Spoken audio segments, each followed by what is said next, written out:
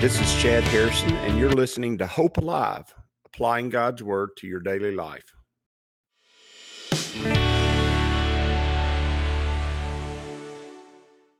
Hi, this is Chad Harrison, and I am the teaching pastor of Lake Community Church and have been serving as a pastor for 25 years. I'm also a practicing attorney. This podcast is designed to help you study God's Word and find God's will for your life. I pray in the name of Jesus right now that God would open up His Word to you and allow you to see Him and to know His will, that you might glorify Him and that you might walk in faith and power each and every day, especially today, in Jesus' name. Good morning. Welcome to Lake Community Church's morning Bible study. We're in Exodus chapter 10, and we're dealing with the ninth plague. And as we've discussed before, that word plague for our modern culture and modern society, especially since the time of the plagues of Egypt, it has taken on a new understanding, new idea, understanding that plagues in general or sicknesses or ailments that are passed. We understand to be the viral or bacterial, and sometimes there can be parasitic. If you've ever had a stomach parasite from being in another country where your body's not used to fighting those off, and in all actuality, people who come to our country will have those issues sometimes because they don't have the immune system to attack and fight off the parasites that we have that we just naturally slough off easily. So as you look and see the world, you think of a plague, and really that probably even comes most from the word Black Death or the Black Plague that really destroyed most of Europe and Asia and on into Africa during the Middle to Dark Ages, and dark to Middle Ages actually, and understood that it is just an illness. The plagues on Egypt were not all. They weren't plagues in the sense that we thought of them, although one or two of them were that we think of them. But the truth is that they were calamities. They were disasters that happened. They were instructive in many ways. We saw that they illustrate the difference between God and the world, the difference between God's plan for the world and our plan for the world, the difference between light and darkness. And that really is the plague or calamity or disaster that is going to happen in Egypt for the ninth plague. And as far as its far-flung effects, meaning its effects on Egypt for the future, its effects on Egypt for their food, for their sustenance, for their livelihoods, it is not a major plague. That being said, this one might be the most psychological in nature, the most devastating in nature, the most difficult in nature. And for anybody who works in a field where you deal with people who are struggling with addiction, who are struggling with evil in all actuality, the best way for me to describe it, evil, or for people who are struggling with pain and physical ailment, because oftentimes that can have a very deep spiritual effect. And anybody who is spiritual and also works in hospitals know that there's a lot of despair, there's a lot of hopelessness. The pain can cause a lot of psychological issues that we just do not understand. And oftentimes we really don't get how devastating the psychological one can be, even though the physical seems like it's everything. And we know from our understanding of how God has made us that all of it has an importance. We have our physical bodies. We have our mind and our heart, our passions, our intellect, which is our soul. And that would be the psychological, that would be the mental. And then we also have the spiritual. And we deal as human beings, as believers in all three. And all three have an effect on us. And understanding that and understanding the power of that will help you as you navigate life, because some things are spiritual, some things are physical, some things are emotional or psychological. And by the way, those are two different things, emotions and psychological. Emotions come from our passions, our desires. Psychological comes from our thoughts and our ability to reason through things. And all those things make us cognizant that we're alive, that we're human beings, and it makes us who we are. And an understanding that we are attacked and we move forward in life in all three areas, and we need to operate and we need to lay hold of the promises of God in all three areas and realize that all three have an importance. Sure, God gives us promises about prosperity and goodness and leading us by the still waters. And we also have the promises of God of restoring our soul, saving us from our own wicked ways, saving our hearts and our minds and turning them toward God and his goodness. And we also understand that we're in a spiritual battle, and our battle is not against flesh and blood, which is physical, but it's against powers and principalities and rulers of this dark age. And those are spiritual beings. Those are angelic hosts. Those are actually ranks of angels that rule this dark world that we live in. And if you work in areas where you deal with the public or where you deal with people who are dealing with physical, mental, psychological, spiritual, emotional illnesses, you see the darkness of the age that is. And this calamity that God brings on Egypt is an important calamity to understand. It is a calamity that reveals to Egypt the darkness that they actually live in. And once you see that the darkness that you're in, oftentimes that's an opportunity for change. You've got the demoniac that Jesus drove out the legion of demons from. He came running out there. Those demons didn't want to deal with Jesus, but the demoniac did because he wanted to be delivered. He'd been in darkness. He'd been living by himself in a cave. He'd been chained. He was ready for it to be over with.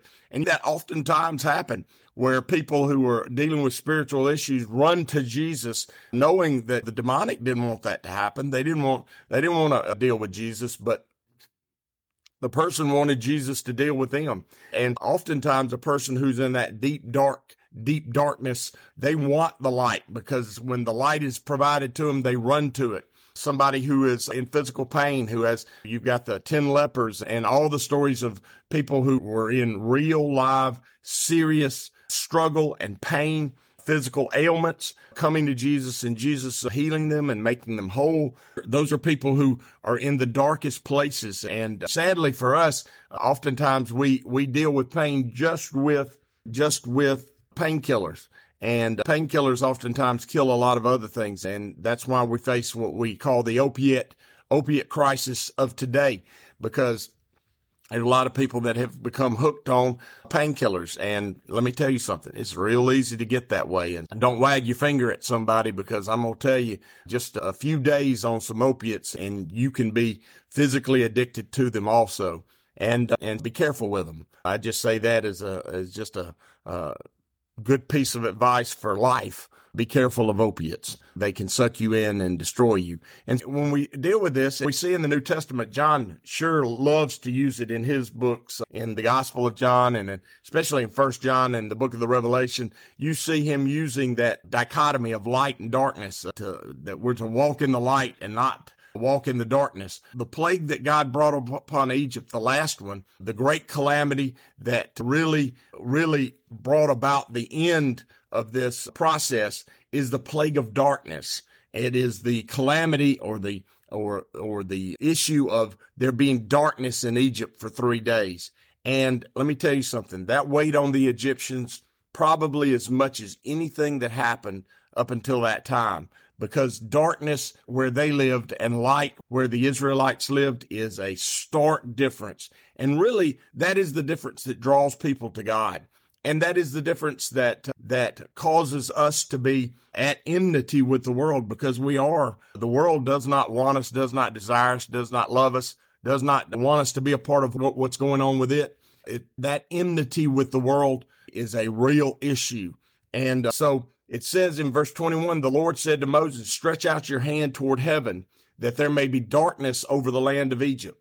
Notice this is not a just cut the lights off so I can go to bed darkness. This is a supernatural darkness. This is a spiritual darkness. This is a darkness that is not comprehensible in the way that you and I think of darkness. In fact, I think there is some places that you could go and see darkness like this. It's called a cave. If you go deep inside a cave and cut the lights off, that darkness is palpable. It's almost where you feel it.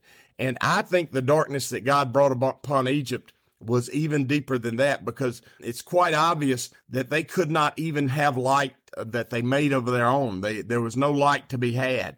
There was no escaping this darkness. And boy, that is such a picture of how sin wraps itself around someone, and they feel like they cannot escape it. And this Sunday we talked about worship, and we talked about the power of worship and the power of God's people worshiping and its value to those who come in who may be in a situation like this in which darkness it's just blanketing them. It's wrapped around them. It's got them in such a struggle, a difficulty, a place where they just don't have any hope and they don't have any knowledge of the future, no way forward. They just live day to day and moment to moment. That darkness that wraps those people up is palpable. You can feel it. You can sense it with your other senses. And those of you who've been around that kind of darkness, you know what I'm talking about. You can just feel and a lot of people say, I just felt the evil, or I just felt the darkness, or I just felt the pain of that place. That's a spiritual feeling. You're using your spiritual senses to see and understand things. And the darkness that fell on Egypt was the same way. He said, stretch out your hand toward the heaven that there may be darkness over the land of Egypt, darkness which may be felt. And that's what the writer of Genesis and Exodus, Moses, said. It was a darkness that was felt. You could feel it. Your senses understood it, not just your sense of sight. You could feel it in your soul. You could feel it spiritually. It was moving. It was devastating. It was deep, and it was dark. And it says, so Moses stretched out his hand toward heaven, and there was a darkness in all the land of Egypt for 3 days. Notice that darkness is thick. It is. And how is darkness thick?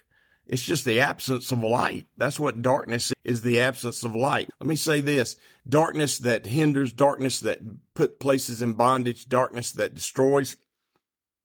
Well, if you want to know the truth, it is thick. It's like a blanket. It wraps itself around you and it destroys you. And notice, it says they did not see one another. Now, that is a key phrase to understand what was happening here. You know as well as I do, if you're late in the night, if it's 9 o'clock and you got friends over and everybody's at the house and a big storm blows up and the lights go out, what do? You cut your flashlight on. You might have a couple of lanterns, light sources that you go get from the closet and you put them out. And all of a sudden, sure, it's not the light that used to be, then it's not the light that was made to illuminate the whole house, but you can see each other.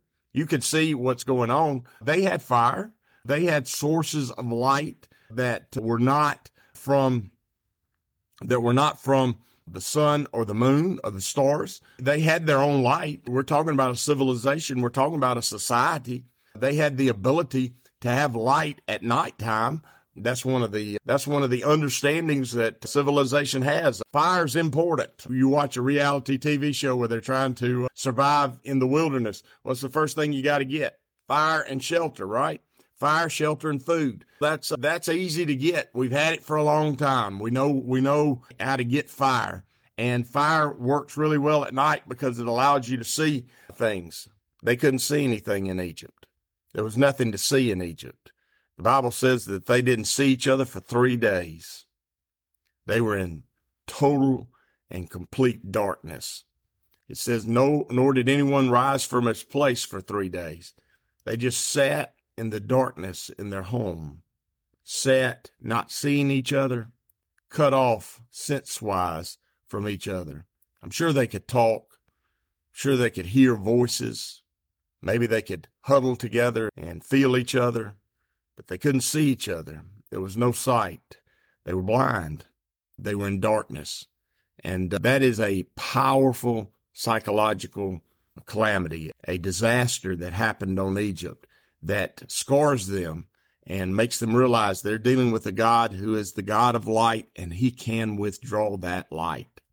And let me say this: God is light, and in him there is no darkness at all. That's 1 John.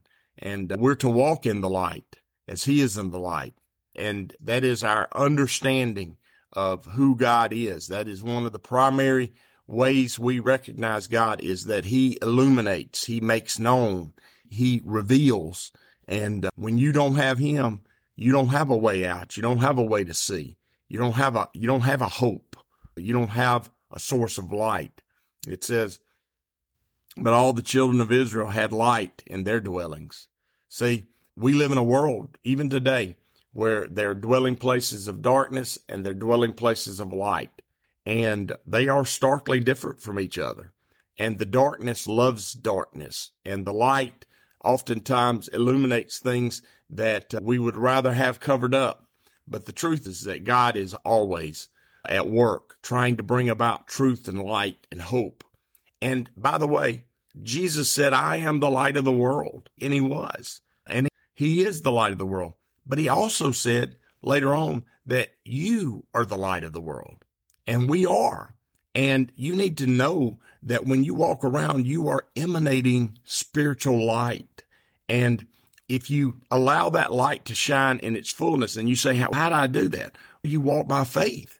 You realize that you are light to those people. And when the opportunity avails itself, you shine bright with them. You show them grace. You show them love. You give them peace by your presence and by your attitude toward them. And let me tell you something. The darkness flees from the light. And when you walk into a place and you shine your light to a person who's walking in darkness, the darkness around them flees. And that's why when people worship in their fullness and others come in that are in darkness, that darkness flees from them. And they have an opportunity to turn and go toward the light. And that's why it's important God's people worship. And that's why it's important that we be light in our communities, light in the world we live in, light among the people that we deal with each and every day. Because when we are the children of light. That's what we are. And we're the children of hope. And by doing that, we change the world we live in. That darkness that fell on Egypt, it still exists today. It's a real place. I've been in those places. I've seen those people, and I have great compassion for them. Not the compassion that my Lord had, because he understands darkness greater than I do. But I have compassion for them. And as believers, we ought to have that compassion for them. And we ought to give them light whenever we can.